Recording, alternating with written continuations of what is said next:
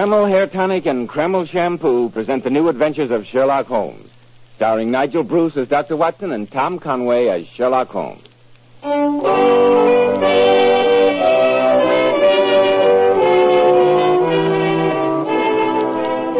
Here we are once again in Dr. Watson's study. Good evening, Dr. Watson. Good evening, Mr. Bell. What incident are you going to tell us about this evening, Dr. Watson? Well, I haven't quite decided. Supposing we... What was that? Oh, it's the fire. Top log has fallen off. Where did I put that poker? Oh, here it is. There we go. Ah, that's better. Oh, what a curious old poker, Dr. Watson. It looks as though it had been seen many years of service. Yeah, so it has, my dear fellow, so it has. It belonged to Sherlock Holmes himself in the days when we were sharing rooms in Baker Street. You know, I think I could do no better than to tell you the particular incident that poker recalls to my mind. Well, please do. I can't recall any case which presented more singular features than that which we always referred to as the adventure of the Speckled Band. Speckled Band? What does that mean, Dr. Watson? We'll get to that in a minute, Mr. Bell. But first... Men, hot summer days are with us again. And after a day spent under a hot, broiling sun, does your hair look as stiff as straw, dry, matted, or tangled? Does the humidity make it stringy and look rumpled and unattractive? Then don't make the mistake of plastering your hair down with greasy, sticky goo. Instead, put Kreml Hair Tonic on the job. Kreml is that famous modern hair tonic, such a wonderful, natural-looking hairdressing. Kreml has just enough light oils to keep dry, stringy hair neatly groomed throughout the hottest, stickiest day. Yet Kreml never leaves the hair looking or feeling greasy. It never leaves any unpleasant odor. Kreml always feels clean on both hair and scalp. You see, Kreml is able to give you all these advantages because it contains a special combination of hair grooming ingredients which is found in no other hair tonic. So men, make Kreml a daily must this summer for that handsome, clean-cut look from morning till night. Kreml, Kreml Hair Tonic. Now, Dr. Watson, how about the adventure of the Speckled Band? It was early one April morning, very early, I might say. Holmes, as you doubtless know, was a notoriously late riser. So you can imagine my surprise to find him standing fully dressed by the side of my bed. Watson. I say, Watson, wake up. Watson, old fellow, if you don't manage to wake up immediately, I shall be obliged to empty the contents of this water pitcher over you. What's up? Is there a fire? No, a client. Oh, a client? Quite so.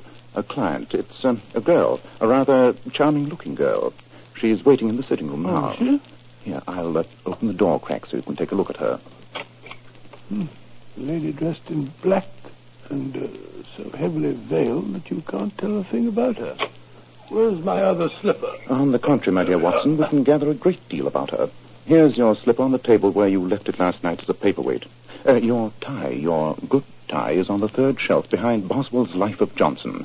I presume that's the one you want, inasmuch as it's the one you always wear when you wish to make an impression on one of the opposite sex. Don't be silly, old man. But to return to the young lady, she left home very early this morning, came by train, and yet she had a good drive in a dog cart along heavy roads before she reached the station. Holmes, you're trying to be uncanny again. Not at all, my dear Watson. It's as plain as the nose on your face. The left arm of her jacket is patted with mud. There's no vehicle save a dog cart which throws up mud in that disgusting way. As for the train journey, I observed the second half of a return ticket in the palm of her left glove. I never even saw it. Oh, yes, you did, Watson. You merely did not notice it. Well, that's all very interesting, but I think we've kept the young lady waiting long enough. Shall we go into her? By all means. You go first. You're certain to create the more favorable impression. Oh, thanks so much. Good morning. Oh, is this Mr. Sherlock Holmes? I'm that gentleman. This is my intimate friend and associate, Dr. Watson. How do you do? You may speak freely before him. Oh, I see. Won't you sit down by the fire? I observe that you're shivering. No, thank you. It's not the cold that makes me shiver. Oh? What then? This fear, Mr. Holmes. This terror. I can stand this strain no longer. I had to come to you. I shall be happy, madam, to devote myself to your case if you'll just lay before us everything that may help us in forming an opinion on the matter. My name is Helen Stoner. I'm living with my stepfather, who is the last survivor of the royalists of Stoke Moran, an old Saxon Oh, family. I say, Holmes, I heard of him. He's a doctor, isn't he? Went out to Calcutta. Yes, that is my stepfather. Oh. While in India, he married my mother, the young widow of Major General Stoner. My sister Julia and I were twins. We were only 2 at the time of the marriage. You were brought up in India then? No, Dr. Roylott was forced to return to this country due to a scandal. Scandal? Oh, really? Watson, don't interrupt. Oh, what scandal was it? Shortly after that, my mother died, leaving about £2,000 a year to Dr. Roylott as long as we, my sister and I, resided with him. However, in the event of our marriage, we were to receive $550 a year apiece. And did either of you marry? No. As a matter of fact, after Mother's death, a terrible change came over Dr. Roylott. He quarreled violently with everyone in the neighborhood, so that we were left almost entirely to ourselves. His only friends are a band of wandering gypsies whom he permits to encamp on the property from time to time. He also has a passion for Indian animals. That's living. At this moment, he owns a cheetah and a baboon. Not very cheerful surroundings for 2 young women. Oh, one gets used to things. The only person we were allowed to visit was a sister of Mother's. While Julie was there, she met the man to whom she became engaged. I see, and of course your stepfather objected violently. No, surprisingly enough, he did not. Oh? He offered no objections whatever to the marriage. But I thought that you said that neither of you had ever married. So I did, Dr. Watson. Julia did not marry because within a fortnight of the day which had been fixed for the wedding, she died. Died? Yes, Mr. Holmes. Under the most horrible circumstances.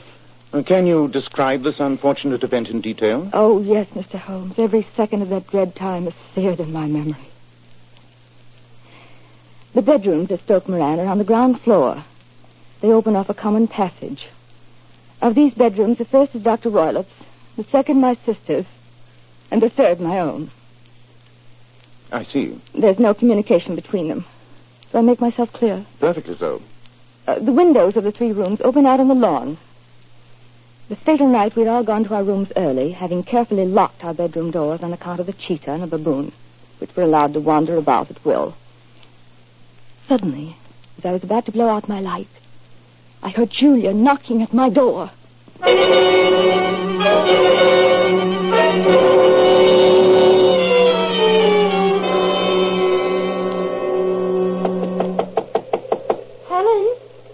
Helen, are you awake? May I come in? Oh, just a minute, I'll unlock the door. Why, Julia, you look as pale as a sheet. What's the matter? Oh, nothing. At least, nothing I can put my finger on. Maybe it's the wind and the rain. Oh, lock the door, Helen. I'm afraid. Afraid? Whatever of? Well, I really don't know. I feel what the Irish call say, as though death were lurking around the corner. Something seems to keep trying to warn me. Oh, nonsense, Julia. You're upset. Perhaps the excitement over your wedding. Why aren't you asleep? Well, I can't. Father keeps pacing up and down next door. But it's not that. It's what? Tell me, Helen.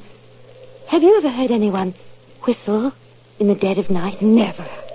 I don't suppose it could be you in your sleep. Oh, Julia, don't be absurd. Well, the last few nights I've heard it. A low, clear whistle, about 3 a.m.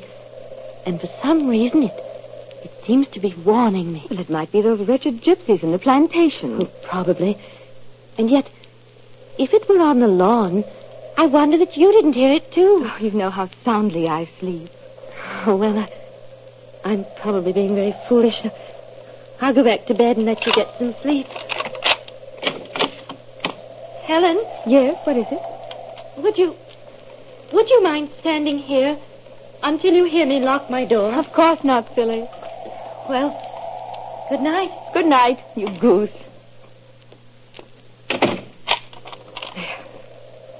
Gracious, she's getting jumpy. I'll be glad when she's safely married. Listen to that wind. What was that? Nothing. I'm getting as nervous as Julia. I hope nothing. Julia! Julia, what's the matter? There was a whistle. I heard it. Julia! Julia, open the door! Julie, what's happened? Don't stagger like that, darling. I'm coming to you. It's the band. The Speckled band. Julie, what do you mean? Oh, merciful heaven, she's having convulsions. Father! Father, help! Help!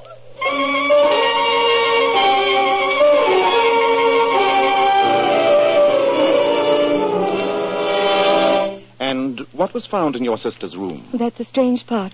Nothing. Absolutely nothing.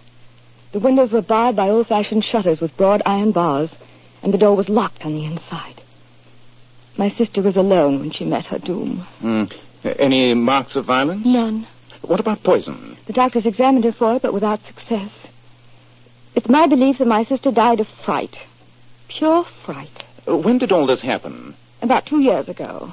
And why do you come to me at this late date? Well, I myself am expecting to be married shortly to a man I've known for many years. 2 days ago, some repairs were started in the west wing of the building, so that I've been forced to move into the room where my sister died. To sleep in the very bed in which she slept. Imagine, then, my thrill of terror when last night, as I lay awake thinking over her terrible fate, I suddenly heard the low whistle which heralded her death. Good gracious me. Quiet, Watson. I jumped up, lit the light, but could find nothing. I came straight to you as soon as it was daylight.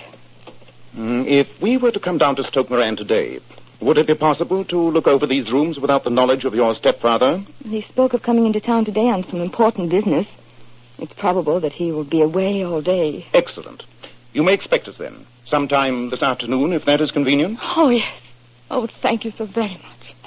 I shall look forward to seeing you again this afternoon. Goodbye, Jeff. Goodbye. Well, my dear Holmes, what do you think of it all? What do you make of the sister's dying words, the Speckled band? It may merely have been the effect of delirium. Or it may have referred to the band of gypsies who sometimes wear spotted kerchiefs. Then, again, it may be something much more deadly.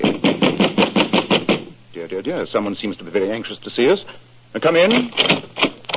Which of you is Holmes? That is my name, sir. I am Dr. Grimesby Roylott of Stoke Moran. Indeed. Pray take a seat. I will do nothing of the kind. My stepdaughter has been here. I traced her. What did she say to you? It's, a little cold for this time of year. You put me off, do you? I've heard of you before. You're Holmes, the meddler. Holmes, the busybody. Holmes, the Scotland Yard jack-in-office. My dear doctor, all this does not alter the fact that it is still decidedly chilly. I seem to feel a draft. Would you mind closing the door from the outside? I will go when I've had my say.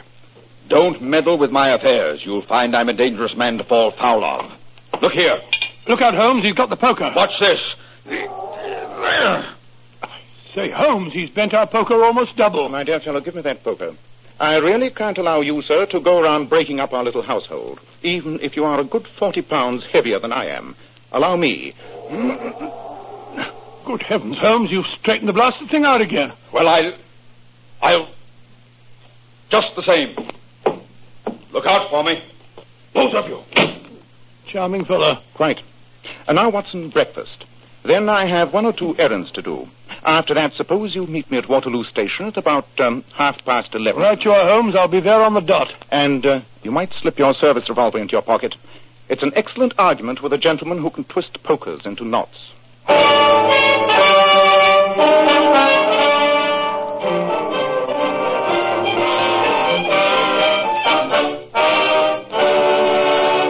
In just a moment, we'll see what awaits Sherlock Holmes and Dr. Watson on their visit to Dr. Roylott's home, Stoke Moran.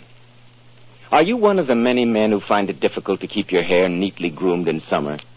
Does the burning sun bake and scorch your hair, making it look messy and not the least attractive? Then try Kreml Hair Tonic. Just notice the amazing change in the appearance of your hair. You see, Kreml does lots more than just keep your hair looking handsome. This highly specialized hair tonic gives you your money's worth.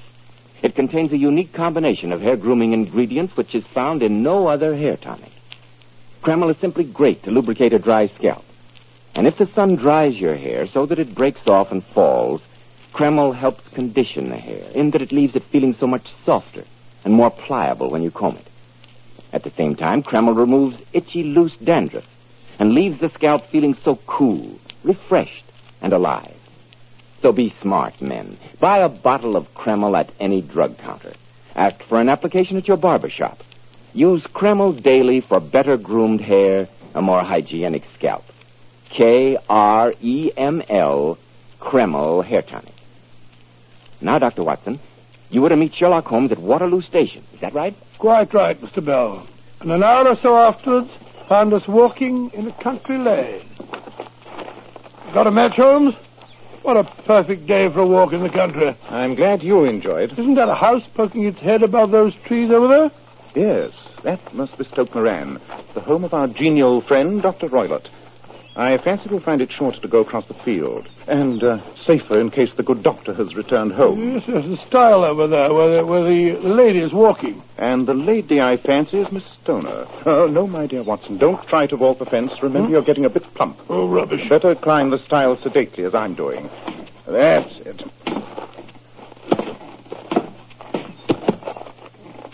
Good afternoon, Miss Stoner. You see, we've been as good as our word. I've been waiting so eagerly for you.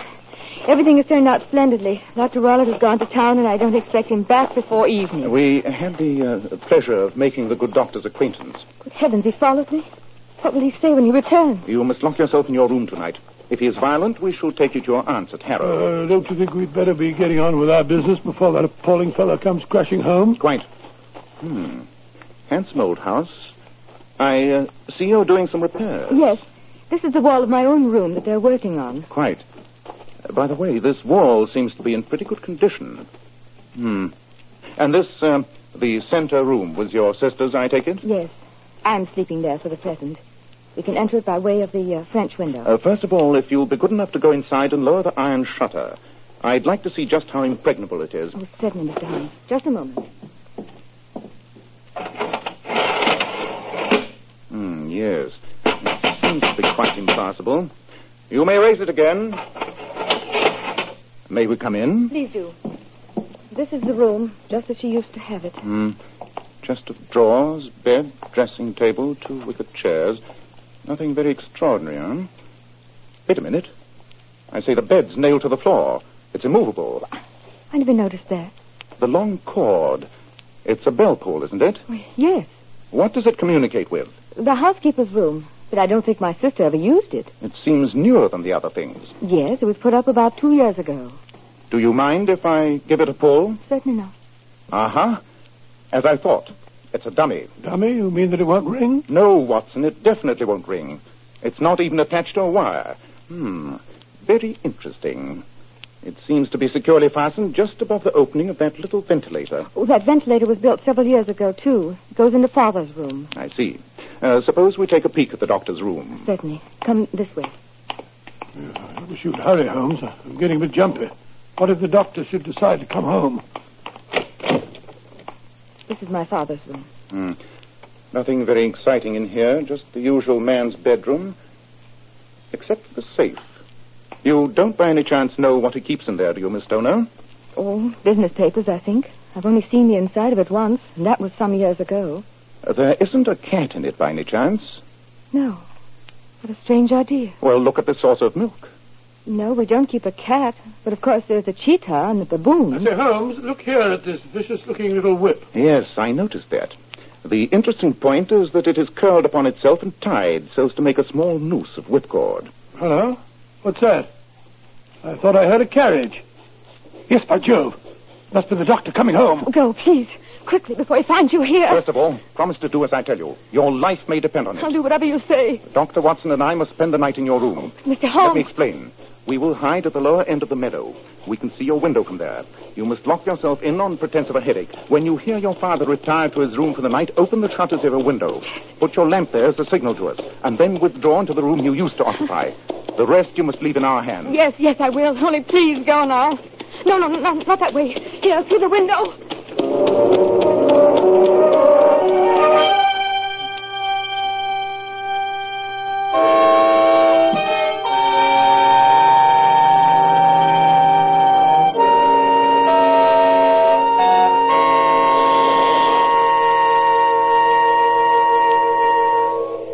Say, Holmes, do we have to wait in this blasted meadow all night? I'm chilled to the bone in this wind. Why can't we go down to the inn? I'm sure we can see the windows of Stoke Moran just as well from there. Impossible, Watson. When the time comes, we must go, and go quickly. A human life may depend on the speed with which we can reach the house. I say you give me the creeps. What's that? Look, you see it? There in the bushes. A ghastly misshapen figure.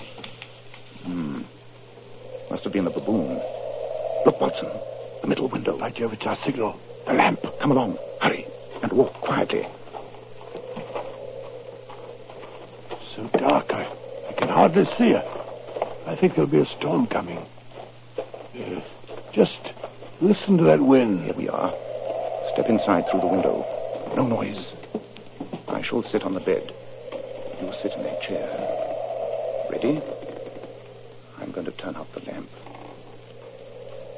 I say, Holmes. Shh. The least sound would be fatal to our plans. Have you your revolver handy? Yes. Good. Whatever you do, don't go to sleep. Your life may depend on it.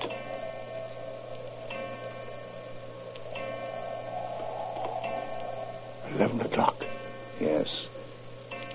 We're in for a long and dreadful vigil.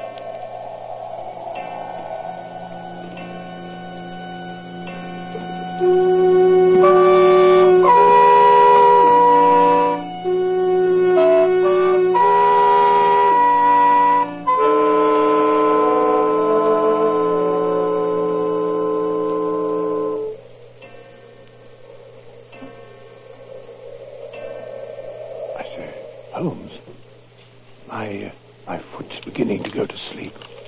Whatever you do, don't move. That wicker chair makes an infernal racket.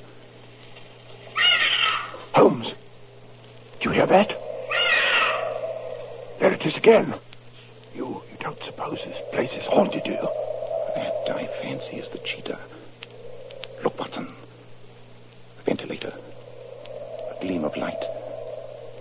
Now it's gone again. Wait. Things are beginning to move. Quiet now. What's that? Quick! Strike a match! Strike a match, Watson!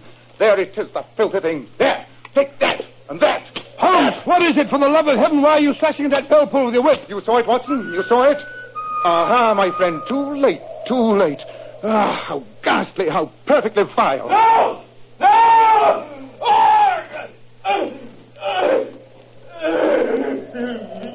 Holmes, what does that mean? It means that it's all over, and I think for the best. Come, we shall enter Dr. Roylett's room. Keep your pistol handy. Come quickly. But Holmes, the door's locked. Break it in. Wait, I'll help you. Now then, 1, 2, 3. Holmes, look! On the floor, the doctor. He's dead. Good heavens! What a ghastly look on his face. As I expected. Do you see that? The band round his forehead? That, Watson, is the speckled band. Great thunder! It's moving! It's a snake! Yes, a swamp adder. The deadliest snake in India. The doctor died within 10 seconds of being bitten. Here, hand me that dog whip with the noose. Look out, Watson, don't go near. That's better. Hey, what are you going to do? The noose goes over the reptile's head, so. And we lift it into the safe. So, and close the door. I think I'm going to be sick. No wonder. The doctor's thrust his little playfellow through that ventilator for the last time, I fancy. But look here, Holmes, I still don't quite understand. It's all quite simple, my dear Watson, amazingly simple. Our good doctor made use of the reptile to remove his stepdaughter when she threatened to get married and deprive him of her income. That snake has been living in the safe for some time, I imagine. The saucer of milk was its daily ration. Yes, but how did he succeed? I mean, by what method? Look at that chair. He must have been standing on that chair. Notice the heel marks, Watson. He thrust the slimy thing through the ventilator into the next room, being careful not to touch it with his hands, but to use the whip, as you saw me do. It was the noose on the lash of the whip that convinced me this afternoon that we were on the right track. I see. That was why the bell pull was attached to the ventilator in the other room, so that the snake could crawl down. Exactly. And that was why the bed was nailed within reach of the bell pull. Oh, the filthy beast. The first attempt was not successful in the case of either sister. The doctor, fearing this might happen, had trained the adder to return when he whistled, so that he could try again. And then it must have been his whistle we heard when you began slashing at the bell pull. Quite, my dear Watson. When he heard us, he wanted to recall it. But it was too late. The reptile had already thrust its venomous head through the ventilator when I began to slash at it. The snake turned back so enraged that it attacked the first thing it came in contact with, which, by mere coincidence, happened to be its master. But look here, Holmes. Doesn't that make you indirectly responsible for the death of Dr. Roylott? Possibly, my dear Watson, possibly. But I cannot say that it is likely to weigh very heavily upon my conscience.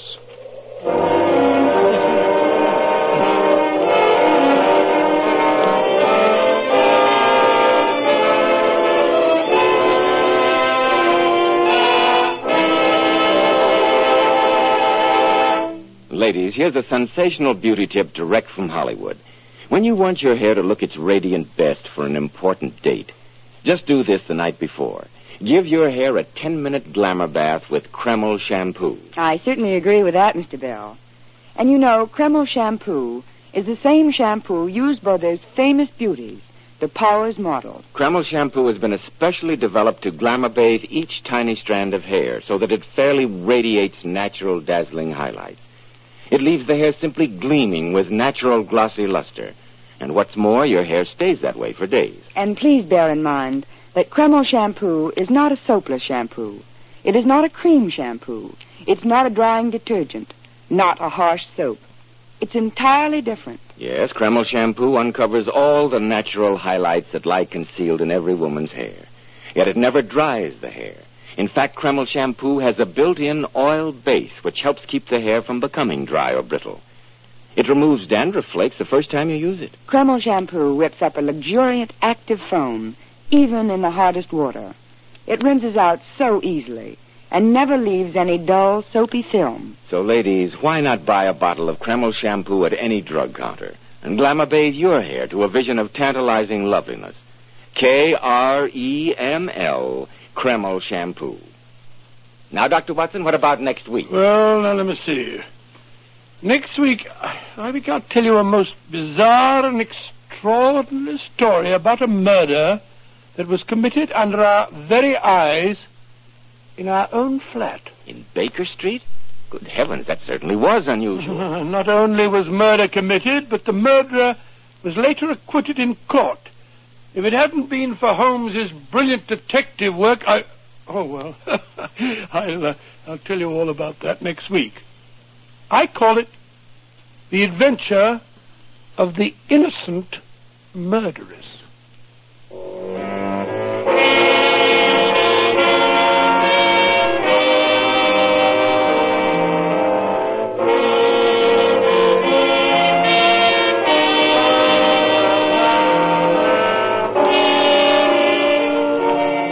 Tonight's Sherlock Holmes adventure was adapted from Sir Arthur Conan Doyle's story, The Speckled Band. Nigel Bruce appeared by permission of Universal International Pictures.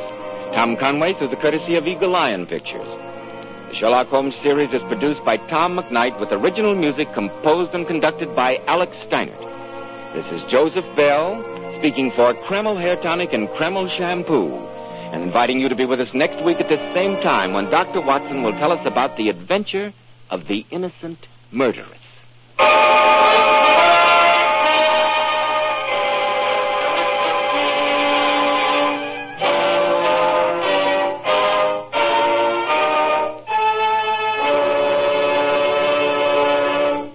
Full-time civilians, part-time sailors. That's a thumbnail sketch of the Naval Air Reserve, which this week celebrates its first post-war birthday. 30,000 strong Naval Air Reserve stands ready to man the carriers and the planes of the reserve fleet, should any national emergency arise. We doff our hats to the reserves of naval aviation, the officers and men of Naval Air Reserve on this, their first post-war birthday. This is ABC, the American Broadcasting Company.